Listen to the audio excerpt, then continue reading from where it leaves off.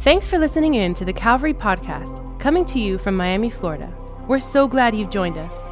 We hope today's message will encourage you and remind you that God is with you and He's for you. Here's today's message.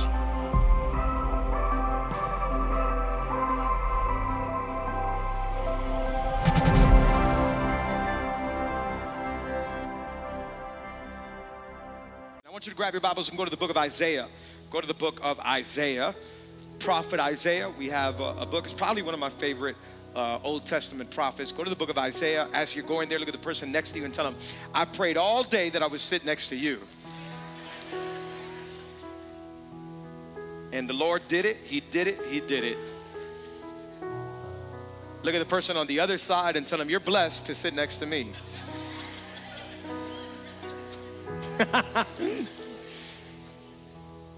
Isaiah chapter 6. Come on, this is our last service of the day. And so let's finish strong. Can I get an amen? 9 and 11 today were off the charts. I'm talking about 9 and 11. They were amazing. And I just sense God wants to do something in this service. And so let's lean in. Come on, let's see what God really wants to do in this place. Isaiah chapter 6. Isaiah chapter 6. If you're there, can you say amen? Beginning in verse 1, the word of the Lord says this. In the year that King Uzziah died, I saw the Lord sitting upon a throne, high and lifted up, and the train of his robe filled the temple. Above him stood the seraphim. Each had 6 wings. With 2 he covered his face, with 2 he covered his feet, and with 2 he flew. And one called to another and said, Holy, holy, holy is the Lord of hosts. The whole earth is full of his glory. Verse number 4, and the foundations of the thresholds shook at the voice of him who called, and the house was filled with smoke.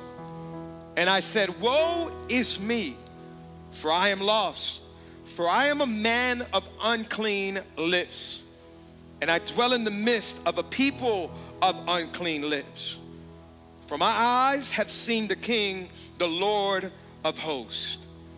Then one of the seraphim flew to me, and having in his hand a burning coal that he had taken with tongs from the altar. And he touched my mouth and said, behold, this has touched your lips. Your guilt is taken away, and your sin atoned for. And your sin atoned for. Out of Isaiah chapter 6, today we're going to address the second question of our series, Asking for a Friend. And I think out of Isaiah chapter 6, what the prophet writes and speaks and the vision that he has, we're going to get an understanding to this second question. Today we want to address this question. If God is love, why can't I do what I want? If God is love, why can't I do what I want? I've titled this message, A Cut Above. Somebody say a cut above. Can you say it one more time? Come on, a cut above. Let's talk about this as we go through our series, our third service today, going through this topic. And we're going to look at Isaiah 6. I think we're going to learn together, grow together, get some revelation. Grab a notebook, a pen, a paper, and let's take some notes. Let's learn together what God tells us about this topic. Today, we're going to talk about holiness. We're going to talk about holiness. And today, if you're here for the first or second time, you're going to hear something that may be a little bit tough to hear, but I think is good medicine for the soul. And I think nobody really likes taking medicine because at first it doesn't taste good. But how many know once you take it, it actually comes and it brings healing to the body. And so today, some of the topics we may talk about may be rough to hear, but it's going to be good and bring health to our soul. Amen? Come on, let's pray together, and then we'll talk about Isaiah chapter 6. If God is love, why can't I do what I want? Father, we thank you for today. We thank you for all the services we've had. We thank you for this 1 p.m., everybody connected online. God, we thank you for this church. Thank you for all you've done in the first half of the year. And this second half, as we're already in the third quarter, we pray that you would help us, God, this month as we're learning more about you and declaring a fast and praying, God, that you would lead us. We want to be in what you are doing, God. We thank you for this church. We thank you for all the leaders, all the dream team. We thank you for the rally coming up. We thank you for CLS. And we thank you for all that you got planned. We pray that you may just give us a greater revelation of who you are. Help us. Thank you for loving people like us. We thank you and we love you. And it is in Jesus' name that the 1 p.m. says. Amen. One more time, the 1 p.m. says. Amen. Can you make some noise for Jesus? 1 p.m. Come on. Several months ago, me and my wife started watching this TV show, and it's one of those TV shows that you watch that really don't do anything for your life. They're kind of to waste time a little bit. Do you have a show just to waste time? Sometimes you put it on just to waste time. And just before we go to sleep, let's just put on a TV show. And it was this show on Netflix called Love is Blind. You maybe seen it. The point of Love is Blind is that you possibly, maybe, can find a soulmate not by seeing them, not by any physical appearance, but by hearing them. And so there's a wall in between, and you're on opposite sides, and you begin to talk to the person, and you get to know them. And first their voice, is it a nice voice? And you start finding out about some of them. They would stay up till late night talking through the wall, and it's like, okay, I think I like this person. And after about 15, 30 days, they have to make a decision, and they have to pick one of these people, and they're like, I think I found my soulmate just through conversation. Right? And so after about 15, 30 days, they have to come out from behind the wall, and they have to meet each other. And you got to watch the show. It's hilarious. They finally see each other. Some of them are like, oh, I chose you. Like, it's not a good choice. But I like the conversations we had. It's so now they got to realize, I thought I knew this person because of some conversations, but now you got to start doing life with this person. And how many know, like, once you start doing life with somebody, you discover so much more about people and who they really are.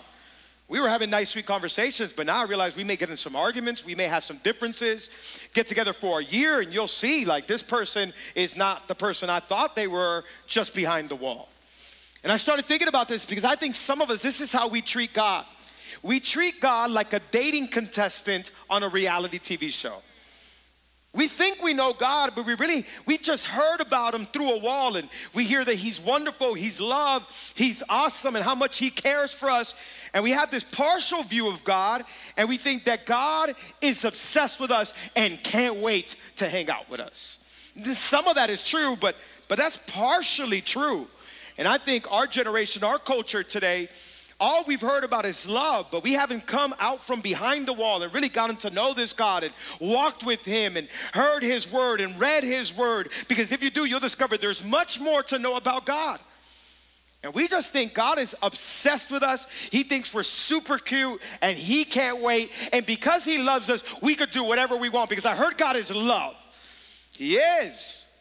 But come out from behind the wall, get to meet him, and you'll realize he's also a holy God. And so our generation today, we have a partial view of God, but if you don't see something correctly, it's going to affect you. In fact, I put it this way: wrong views don't produce good results. Wrong views don't produce good results. If you don't see something correctly, you won't be able to live out something correctly. And so there's much more to know about God. And so through this series, and in question number 2, we're saying get to know this God, because God wants us to know him. And he invites us into a relationship with him to walk. We have the word of God. This is God's love letter to us, and he's describing who he is. And he's saying, get to know all the details about me. Don't just listen through a wall about what people have said. I want you to get to know me. I love that God invites us into a relationship with him. And when we worship him, we're not just worshiping a partial view of God. We're worshiping a God that we can know. The Bible says this in John chapter 4, verse 24. God is spirit, and those who worship him must worship in what?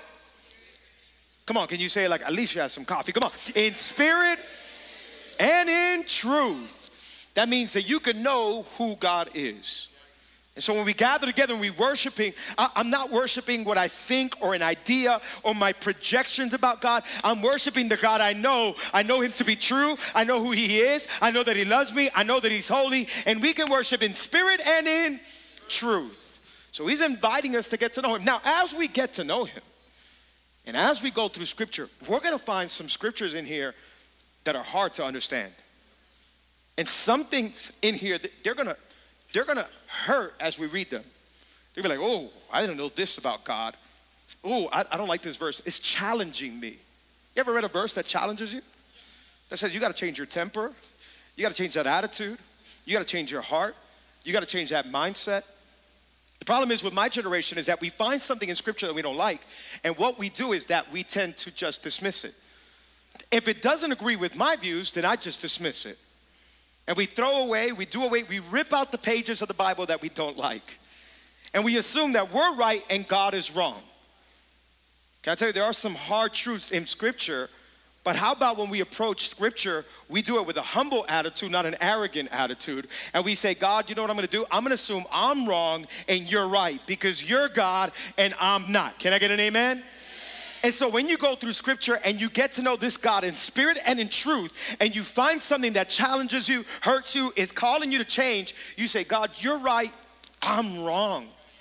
And so you're calling me to get better, amen? You're calling me to get better. God is always calling us to get better and to look more like him. And so God today, he's challenging us. And as we read through scripture, yes, he's a love. He's absolutely love, but he's holy. And in his holiness, he has to deal with sin. And he has to deal with evil. And all of us know that our world is full of evil. I don't have to convince you. I don't have to tell you. Our world is full of evil. And God is love, but the Bible also says that God is angry at evil. And God is mad at evil. In fact, maybe you've heard this term before, and I think we've all used it, and I get the idea behind it, but we've always heard God hates the sin, loves the sinner. Have you heard that? Right, we've heard that in church life, but I don't know, because the Bible also says that God hates evildoers. If you don't believe me, let's open up scripture. Psalm chapter 5, verses 4 through 6. The psalmist writes, for you are not a God who delights in wickedness. Evil may not dwell with you. The boastful shall not stand before your eyes. You hate all evildoers. Can you say that with me? Come on. You hate all evildoers. You destroy those who speak lies. The Lord abhors the bloodthirsty and deceitful man. Ooh. This is a scripture that's, take me behind the wall. I like grace better. I like love better. Like, this is hard. He hates evildoers. We go through scripture and we see stuff like this and we're like, oh, I'm gonna throw it away. If God is so loving, why would he send people to hell? As if we're more merciful than God? We think we have more love and more mercy than God, and we can come up with a better plan. Some of us, we can't even get our life together, and yet we think we could get a better plan for the universe. Right? Like, I'm gonna trust that God knows what he's doing and he's gonna take care of evil. And yes, there's a real place called hell. And it feels kind of like this 1 p.m. feels right now. It's really hot. Right? And so I'm gonna trust that God knows what he's doing, but he punishes evil. Here's the thing. You look deep down inside and we start to realize we all have evil inside.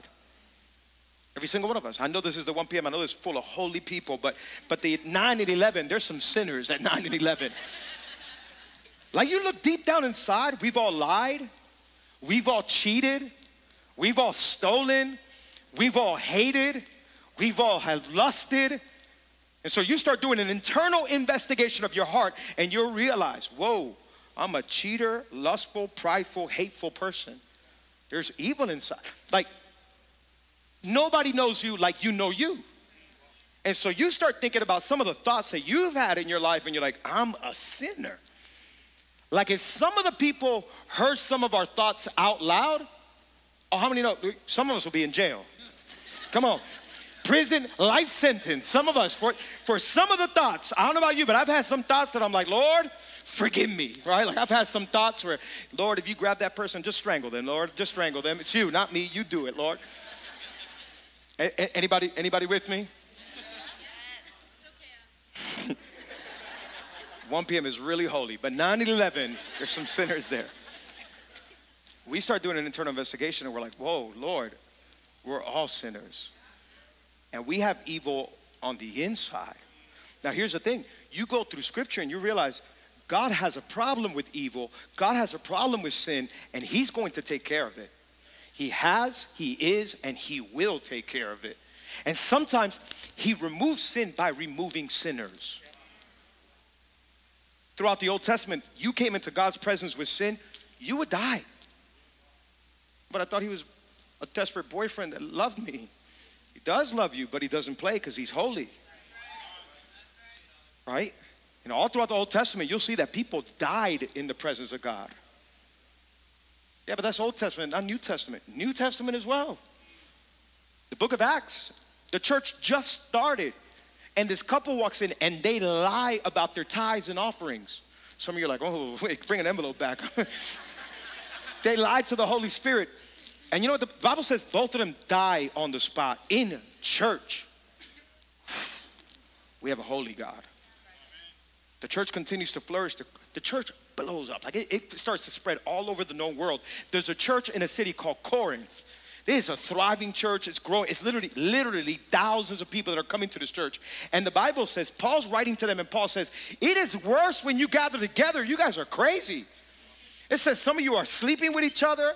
One of you, you're sleeping with like your dad's new wife. It is great. Some of you, you're grabbing the communion cups and you're drinking so much wine, you're getting drunk in church. I promise you, read it. The church is wild, right? And so Paul says, it's worse when you gather together. And look what's happening because of your sin. 1 Corinthians chapter 11, verse 29. For anyone who eats and drinks without discerning the body they eat and drink judgment on themselves. You're taking communion lightly. You're sinning, you're doing whatever you want, and you come in here like, yeah, whatever, God loves me. He's a desperate boyfriend, and he can't wait till we come around the wall and we date forever. So you're taking God lightly. Look at the last part. It says, that is why many of you are weak and ill, and some have, I have a problem with this, God. Assume you're wrong and assume God is right. He's a holy God. But I thought Jesus was love. We've all seen the posters where Jesus is like, he loves me, he loves me, he loves me so much. He does. Go to the book of Revelation. Revelation chapter 2, he's talking to the churches, and to one church he says, if you don't repent, I will destroy you. Jesus. This is Jesus saying this. Right? Like, and I think our generation, we have it messed up. We have this like love view of God as if he's desperately in love with us. He is, but you don't play with a holy God. We have an awesome God. And I think our concept of love is wrong. We think love means no authority, no boundaries, no rules. I grew up with Hispanic parents. They're Costa Rican. They're crazy. Oh, yeah. They're crazy. I grew up with parents that loved me. My dad and my mom loved me. I got my sister here. My brother comes to one of those services. We grew up with loving parents. But if we got out of line, my dad had a belt, Black Beauty. It would come out and it will get us in line real quick. Anybody know what I'm talking about? And I never assumed my dad hates me. I knew he did it out of love. My mom had a chancleta that had precision aiming. It would go around hallways and into rooms and just find me wherever I was at. Right? Like my parents put me in line. The problem today is that we have the wrong concept of love. Today we think love means do whatever you want. That's love. Hey, I love you, so do whatever you want to do. That's not love. Yeah, in the name of love, do whatever you want. No boundaries. Go wherever you want to do. Sleep with whoever you want to sleep with. Consume whatever you want to, because it's love. Love, love, love, la, la, la, love. Love with no rules, no boundaries. Love with no authority is not love. It's actually anarchy. My parents had rules. My parents had boundaries. My parents would challenge us, correct us, because they loved us. And so God is love. He's not a genie. He's a father who gives us what we need. And he's not a desperate boyfriend. He's a king who rules with love and authority.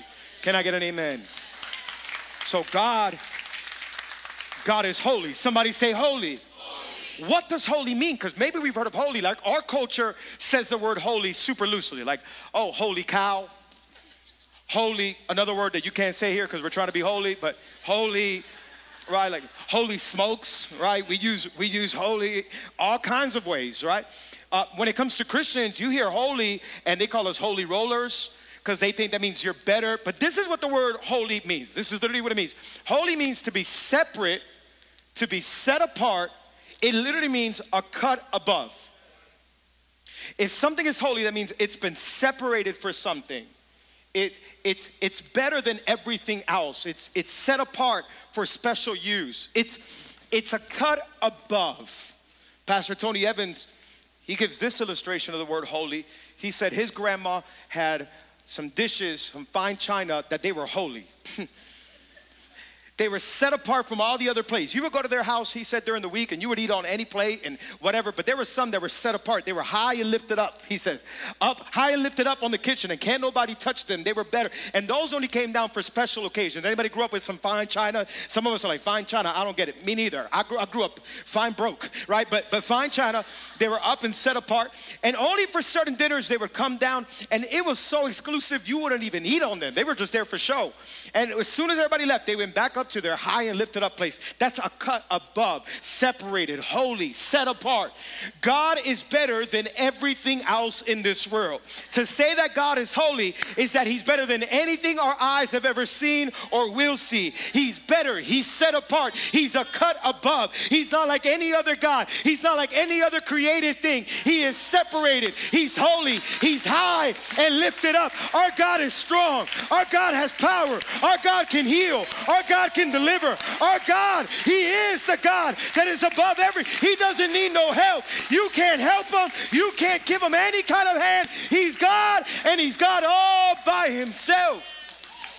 Let me help God here. You're not helping God. He's God. Exodus chapter 15, verse 11 says, who among the gods is like you, Lord? Who is like you, majestic in holiness, awesome in glory, working wonders? Who is like you? You start to think about everything our God has done. It's like, who is like God? Who is like this God? Pastor Craig Rochelle says he has strength that he didn't need to go to the gym for. He has knowledge that he didn't have to read a book for. He has love that he never received but still knew how to give. Like, our God is powerful. He can do the impossible.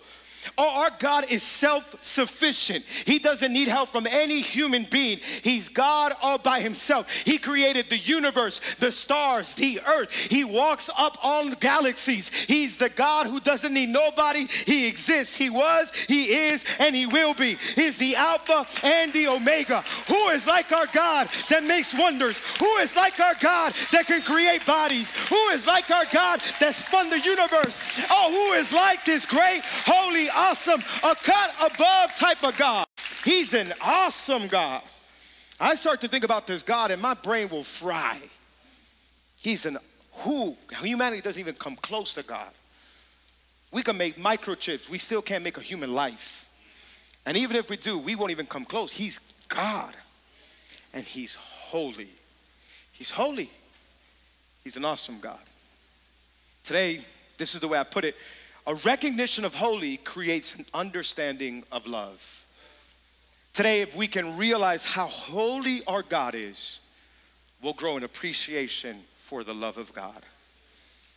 The Bible says that God is holy 637 times. If you listen to our generation, our culture today, you would think that it says God is love 637 times, because all we talk about is love. Love, love, love, love, love, love, love, love. God is love. He loves me, he loves me, he loves me, love, love, love. He loves me, he loves me, love, love, love, love, love. But it only says it twice, and it says it in one verse. But holy, it says 637 times. Love is one attribute or one view of God, but you got to come out from behind the wall and get to know this God. And when you get to know him, you see he's not just love, he's also justice. Not just justice, but he's also righteous. Not just righteous, but also holy. Somebody say holy. Holy is the least popular attribute that people talk about God. But a theologian said it's the most important one we got to talk about. We don't want to talk about it because it sounds hard, but it's the one we should talk about because it's all throughout Scripture. Holy, holy, holy is the Lord God Almighty. We need to know he's holy. And when we realize, when we get a revelation of this love, we'll appreciate the love of God. When we get a revelation, of the holiness, we'll appreciate the love of God. Isaiah chapter 6 is beautiful because Isaiah begins by saying that the king had just died. King Uzziah had just died. Who is King Uzziah? King Uzziah was a big, powerful king who reigned for 52 years. He reigned for so long that there was stability in the land. He brought peace to the land. When he dies, you could imagine living in those times. The king has died. The news spread everywhere. It was all over CNN, Fox, down on the ticker. It was trending topic on Twitter. Everybody's like, the king has died. And everybody's losing their mind. And I could imagine the prophet Isaiah walking around like, God, who are you going to bring up next for the king? What are you going to do? People have lost their mind. There is no king.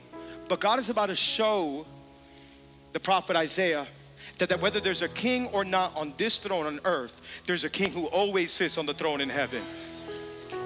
And he's a good and he's a holy king.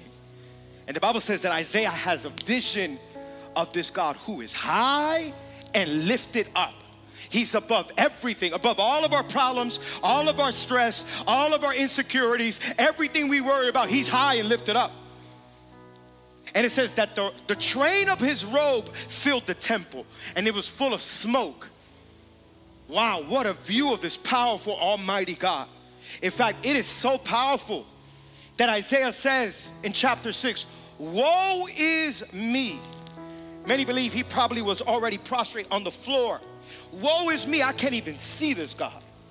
Woo, what a picture of this God. Woe is me, for I am a man of unclean lips, says Isaiah. Wow, I'm sorry, God, you're so powerful. And it says that he sees angels going around the throne of God. And these are called seraphims, and they have 6 wings, 2 covering the eyes, 2 covering the feet, and 2 to fly around. The same vision that Isaiah has is the same vision that John has on the island of Patmos when he's writing the book of Revelation. And in Revelation chapter 4, he says, and he saw 4 living creatures, each of them with how many wings? 6 wings. And they're full of eyes all around and within. And day and night they never cease to say, holy, holy, holy is the Lord God Almighty, who was and is to come. God right now is sitting on his eternal throne. And there's 4 angels called seraphims, and they have 6 wings.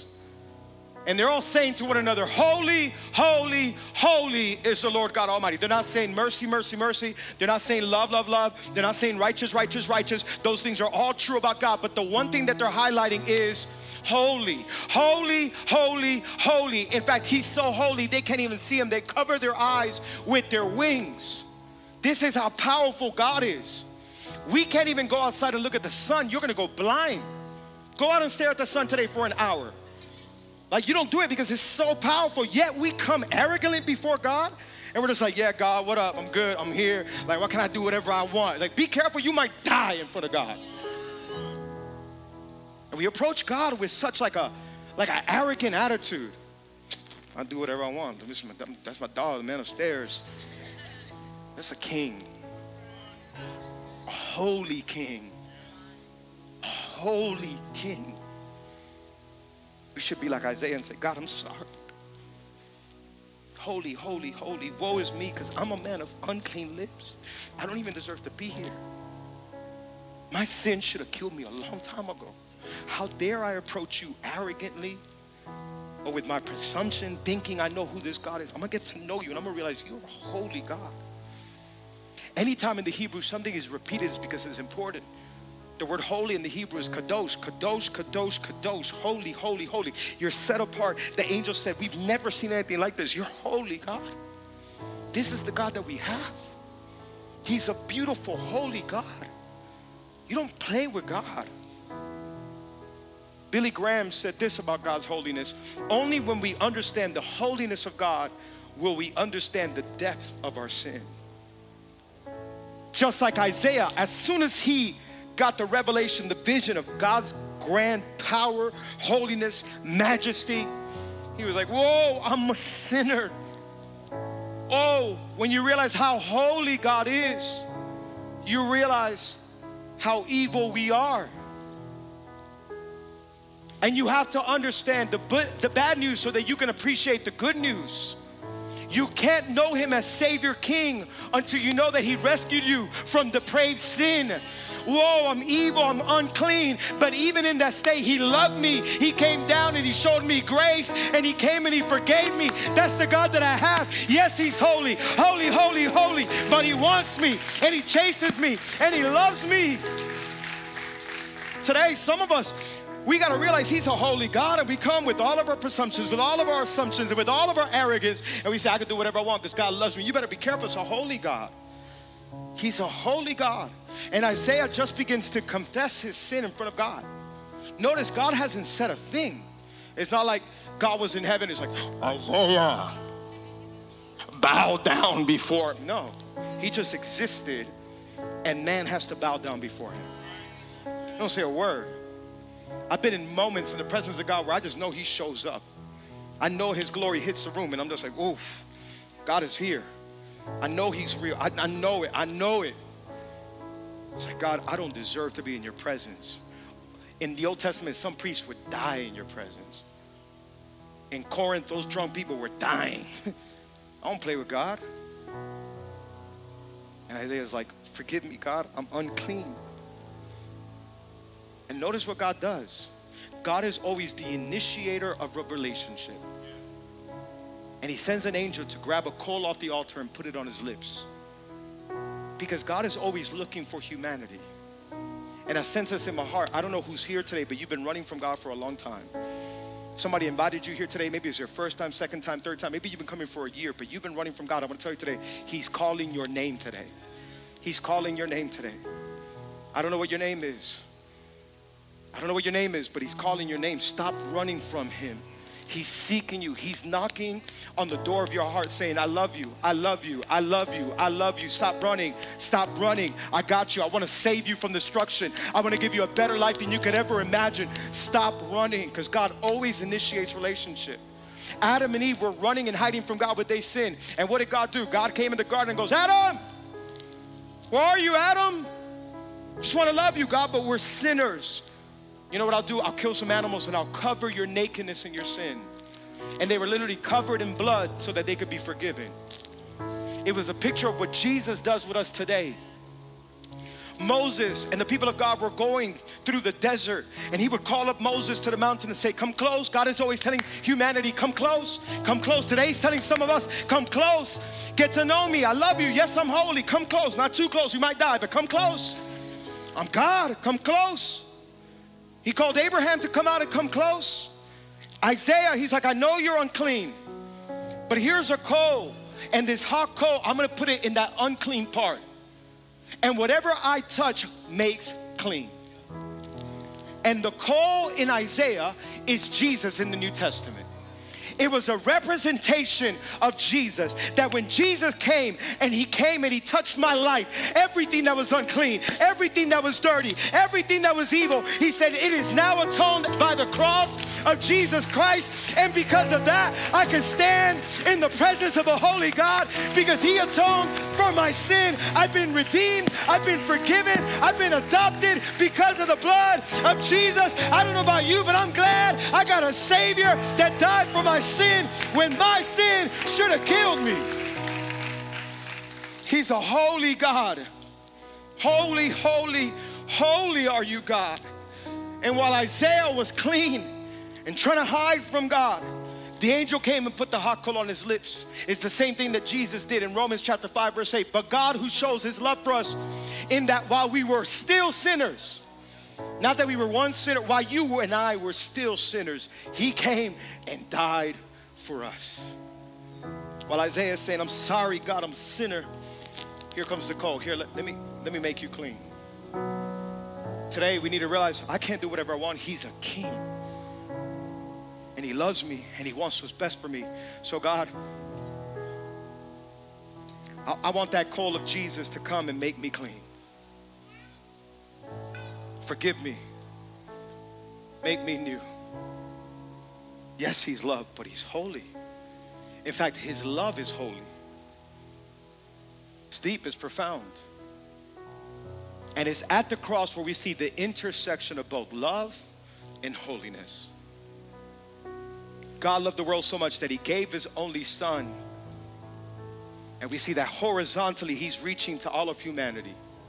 And we see the love of God on the cross. But vertically we see the wrath of God on the cross. The holiness of God needed to be satisfied. The wrath of God to pay for our sin by death. And at the cross, we see holiness and love together in Jesus. It's a holy God. My generation, our culture, our society today, we need to know, can I do whatever I want? No, you can't. Because he's a holy king.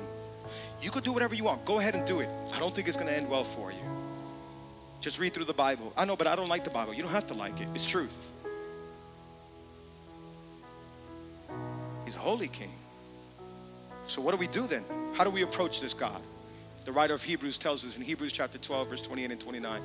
Therefore, let us be grateful for receiving a kingdom that cannot be shaken. And let us offer to God then acceptable worship with reverence and awe, for our God is a what? Oh, come on, church, come on. Our God is a consuming fire. He's not a dating contestant on Love is Blind. He's a consuming fire.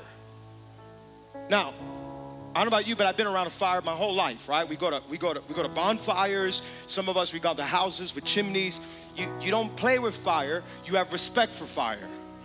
You're not afraid of fire, but you have reverence toward fire. The writer of Hebrews saying, our God is a consuming fire. Can you approach him with some reverence? Ooh. But I thought he's cute and sweet and loves me and is infatuated with me. He has a poster of me on his wall. He does love you, but he wants holiness. And he wants to make you clean. And he wants to make me clean. And he wants to come with the coal and his son Jesus and make us new again. I'm going to ask the band to come up. We'll finish with these last three things. What do we do with this consuming fire? The writer of Hebrews says, well, it says, approach him with acceptable worship. Number one, bring acceptable worship before God. What does that mean? God has a way he likes to be worshiped. Are you worshiping God the way you assume, well, I just think God likes this, I'm gonna do whatever I want with my life and I'll just do whatever I want with God? No, he likes the way you worship him the way he likes to be worshiped. I've been married to Diana now 12 years, known her for about 13 and a half years, and I know what she likes and I know what she doesn't like. I'm not gonna get to my house tomorrow with flowers because she doesn't like flowers. Some girls love flowers. Diana's never liked flowers. Since we started dating, I would bring her flowers, she's like, oh, thank you so much. But I really don't like flowers. She's like, no, because flowers, they die in about 4 or 5 days. Like, don't bring me flowers. Like, you'll be wasting your money with flowers. I'm not impressed. I don't care. I really don't care about flowers. So I learned, I don't bring her flowers. She's like, yeah, can you bring me some Tiffany jewelry? I'm like, oh, okay. Yeah. I got an expensive girl. Okay, God, help me out. Like, because I love her and I want to make her happy, I'm going to bring her what she likes. I'm just kidding. She doesn't like jewelry. I've said this every service, and that's not who she is. Today, God is saying, can you bring me worship? Worship that I like, not just the way that you want to do it. If Queen Elizabeth were to walk in here, or a dignitary, the president, or a prime minister, how many know, like, we would all stand up and say, whoa, the Queen is here. God bless the Queen, right? Like, it's the Queen of England. Whoa, we'll show some reverence, some respect. Yet we come into God's house and we just have like hands in our pockets. We have a coffee in our hands and we're like, what up, God? Worship you. Amazing. You're awesome. Is this the last song? I got to go. It's like you're standing before a holy king. And the Bible says he wants hands raised in worship. And so I'm going to give him what he wants. My friend Nathan Vidocchio, he says this all the time, Yod with kabod, and those are Hebrew words for what God wants. He wrote a book about it now called Killer Church. It's amazing. And he says, God wants hands full of worship, lips full of praise. I come in here as a priest offering God what he wants, not as a consumer saying, what does the church have for me? I come to bring God what he wants in this place. And he wants praise and he wants worship, so I'm gonna bring him praise and worship. Number two, approach him with reverence. Not only do we bring acceptable worship, we approach him with reverence. The writer of Hebrews says he's a consuming fire, so bring acceptable worship. Cain didn't bring acceptable worship, but Abel did. And Cain suffered consequences for it. God was pleased with Abel, displeased with Cain, because God is a God of holiness. And then it says approach him with reverence and awe. Number two, you approach him with reverence. I mean with respect. We would all stand at attention if a 5-star general came in here, if a president, if a prime minister, and some of us, we just approach God with arrogance. Like he's in love with me, I can do whatever I want. No, he's a king. How about we come like Isaiah with some humility and say, God, woe is me. Thank you, I don't deserve to be here. My sin should have killed me a long time ago. I've had some crazy thoughts. God, I've lied, I've cheated, I've lusted, I've gotten angry, I've hated in my heart, but thank you for your love, thank you for your mercy. For that, I respect you, I love you, I worship you, I give you all the honor, I give you all the praise. He's a good God. Show reverence before God. And then number three, we react to grace with awe. It says, approach him with acceptable worship, with reverence and with awe. Somebody say awe. Humanity has gotten so arrogant that now we take God's grace lightly. Oh yeah, he forgave me, he's cool. In fact, God forgives so much, I'm just gonna go and continue doing whatever I wanna do because he's gonna forgive me anyways. You know what the New Testament says? Paul says that is trampling on the blood of Jesus. literally like stepping on it and saying, yeah, I know it cost him his life, but I can do whatever I want. You're playing with the blood of Jesus. I'm a grace guy. Like, I believe the grace of God, and we're a grace church, and we've been known to sometimes be too graceful. I don't care what people say. I believe in the grace of God. If it wasn't for the grace of God, we wouldn't be here. But there's a difference between like thanking God for his grace and then abusing the grace of God. And I just think our generation, our church today around the world has abused the grace of God. And we're no longer in awe that this holy God has decided to forgive us. With the snap of a finger, he could make us all die in a moment. Well, I don't think that's fair. Cool, you're not God. He's God. He doesn't have to agree with us. He can literally, but yet that he's chosen to bless us, forgive us, love us. You know how we should approach grace with awe, like, oh my God, thank you, God. I was a man or a woman with unclean lips and God, unclean thoughts, and my heart was unclean, but your grace and your love, it forgave me. And so I approach you with awe, saying, thank you, God, you're holy. Thank you, God, you're so loving. Thank you that I didn't deserve to be worshiping you. I'm not gonna do whatever I want because you're a good king. You're a holy king, and you want what's best for me. So I'd say, holy, holy, holy to the Lord God Almighty. He's the King of the universe. And today we give him worship. Today we give him praise. Today we give him all the glory because there's none like him. Why don't we stand up to our feet and we worship him today? Why don't we give him hands in worship? Why don't we give him a heart in worship and say, God, there's no one like you. You're awesome. You're good. I praise you. I worship you, God. You're an awesome King. Come on, with every hand lifted, with every voice raised. Come on, let's tell him today. Hallelujah. Thank you, Jesus. Hallelujah. Holy is your name. Hallelujah. Thank you, Jesus. Come on. It's everything I've got. My heart will sing. Come on. How I love Thank you, Jesus. Holy are you, God. Holy is your name. Holy is your name. Everything I've got. With everything I've got, my heart will sing how I love you. Holy are you, God.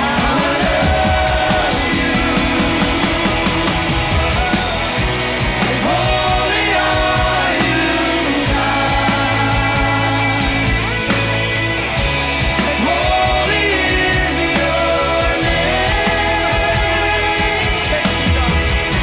It's everything I've got. My heart will sing how I love you. Holy are you, God. Holy are you, God. Come on, with every hand lifted, why don't you tell him today? Holy is your name. With everything I've got. With everything I've got, my heart will sing how I love you. Holy are you, God. Holy are you, God. Close your eyes, lift up your hands. Holy is your name. Holy is your name. With everything I've got, my heart will sing how I love you. Holy are you. You, God. Holy is your name.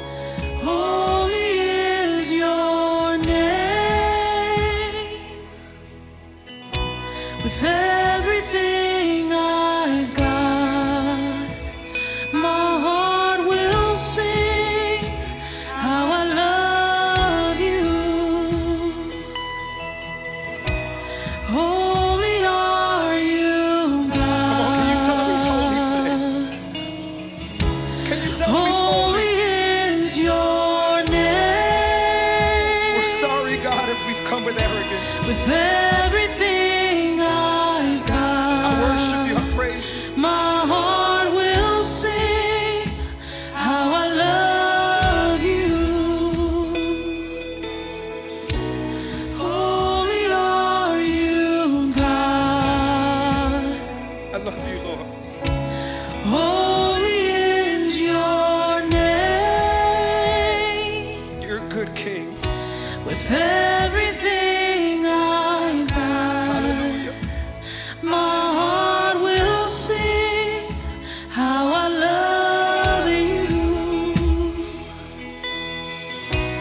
Holy are you, Thank you, Jesus. God. Thank you, Jesus. Holy is your name. With everything I've got, my heart will sing how I love you. With every eye closed, with every head bowed.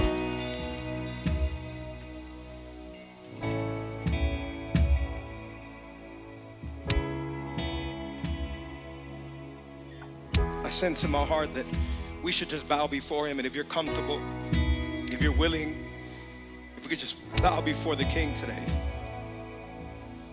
I'm just sensing this in my heart that today we just bow before him. If you're comfortable, if you're able to, in your chair, or you want to come up here, we just bow before the King and we say, God, you're holy, holy, holy. Why don't you take 15, 20, 30 seconds to tell him he's holy and thank him for his grace.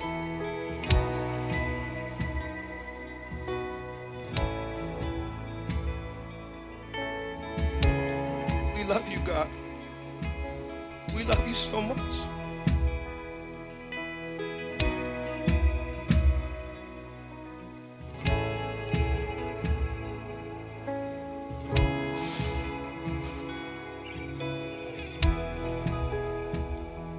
Holy are you, God. Holy, holy, holy.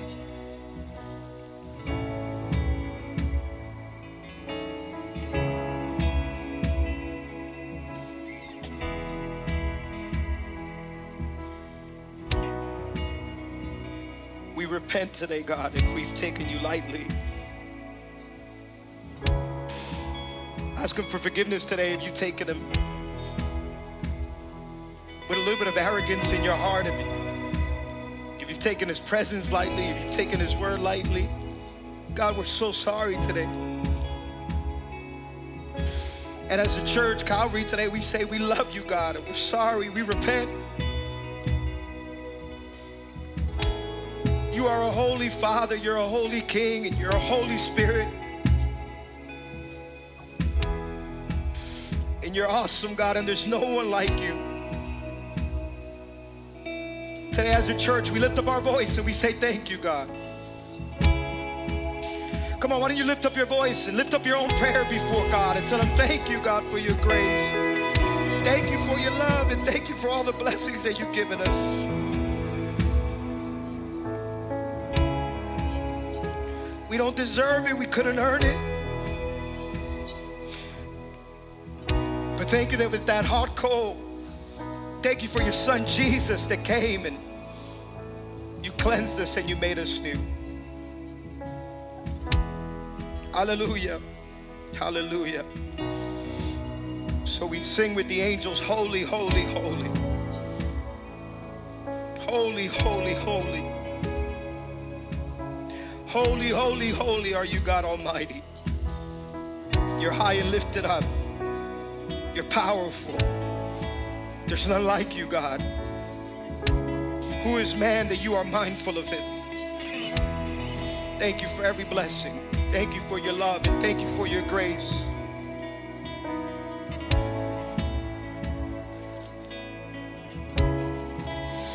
With every eye closed, with every head bowed. Today, if you're in here and you don't know this God, if somebody invited you, it's your first time, second time, you don't even know what you walked into. I know today was a little bit different, but come back next week. But I just want to tell you, he loves you. He loves you. With eyes closed, head bowed in prayer and worship. Today, if you feel far from God, if you're saying, Alex, I got so much sin. I got stuff nobody knows about. I feel far from God. Maybe all you've known about is just this God who loves and he's cool, he's whatever. I want to tell you, he invites you into a relationship with him. He wants you to know him in spirit and in truth. So with every eye closed, every head bowed, today if you're in here and you're saying, Alex, I know I got sin in my life, but I want to put my faith and my trust in Jesus. I need forgiveness today. I want a brand new beginning today. I don't want to go home the same. I want a relationship with this awesome God who decided to love me when he didn't have to. With eyes closed and head bowed, nobody looking around. If that's you, I'm going to count to 3. Can you raise your hand? I'm not going to call you out. I'm not going to embarrass you. Hold it up maybe for about 2-3 seconds. I just wanted to see who I'm going to pray for, and then you can put your hands back down. If today you're saying, I need Jesus, I need forgiveness, I want a brand new start in my life. At the count of 3, raise your hand. 1, 2, 3. Raise your hand as high as you can, as high as you can. Raise it up. I see you, I see you, I see you, I see you, I see you, I see you, I see you. God bless you, God bless you, God bless you, God bless you. Awesome, awesome, awesome. You can put your hands back down. I'm going to say a simple prayer. And I want you to repeat this prayer with all you've got. In fact, the whole church, we're going to say it out loud together. Repeat after me. Say, Father, thank you for today. Thank you for this opportunity. I admit that I'm a sinner and that my sin separates me from you. Jesus, I believe you're the Son of God, that you died for my sins, and on the 3rd day, you resurrected. Come into my life, be my Lord, and be my Savior. From today on, I'm forgiven, I'm saved, and I'm healed. In Jesus' name, amen, amen, and amen. Hallelujah. Anybody grateful for our good King? He's an awesome God. Hey, I know we went like 5-10 minutes over time, and I'm sorry, but I just think there's a beautiful presence in this place. I love it. We have a really good King. We got kids joining us for this last power service because it's back to school week, and so we're going to pray for all the kids. And why don't you give them a big, big hand, all of our kids coming in here. All across our county, kids are going back to school. Some of them went back to school this past week. Most of them are going back Monday and Wednesday. In fact, if there's teachers here, why don't you come up here? Let's pray for teachers as well. All the kids, all the teachers, why don't you join us up here? And I'm gonna ask pastors and leaders to come around, and we're gonna lay hands on all the kids and pray that they have a blessed school year, and on our teachers as well. Get as close as you can, all the teachers, all the kids. Come on, we're gonna pray blessings over them in Jesus' name, that God will protect them. How many know we need prayer in school more than ever? And we need to pray for our kids, pray for our teachers. Church, why don't you extend your hands toward all the kids, toward all the teachers, and we're going to pray for them today in Jesus' name. Why don't you lay a hand on a kid that's in front of you or a teacher and begin to pray blessings over them. Father, we thank you. We thank you for your good grace. We thank you for your love. We thank you, God, that you're a God who loves us, who's for us. We thank you that you're a God of blessing as well. We pray a special blessing for this year, God, for all of our kids going back to school. We pray, God, that your hand would be upon them in the name of Jesus. Holy Spirit, we pray that you would come upon this from the top of their head to the soles of their feet. God, that you would bless them with health, that you would bless them with protection, that you would bless them with provision in the mighty name of Jesus, God. We pray, God, that you would always provide for them, that you'll provide health, that you'll provide strength, that you'll provide knowledge in the mighty name of Jesus, that you'll go before them and behind them every single day. God, that they'll be surrounded by your angels every day when they go to school. God, we pray that our kids would be the brightest, they'll be the most blessed, that they're the head and not the tail, that they're on top and not beneath, and that they'll never lack a good thing according to your riches in heaven. We pray for our teachers, God, that you would bless them. Let them go and be the difference in school. Let them shine your light. Give them knowledge and increase them, God, in every area of their life. Bless their homes, bless their families, and we're praying that they would have the best school year yet in the mighty name of Jesus. Amen.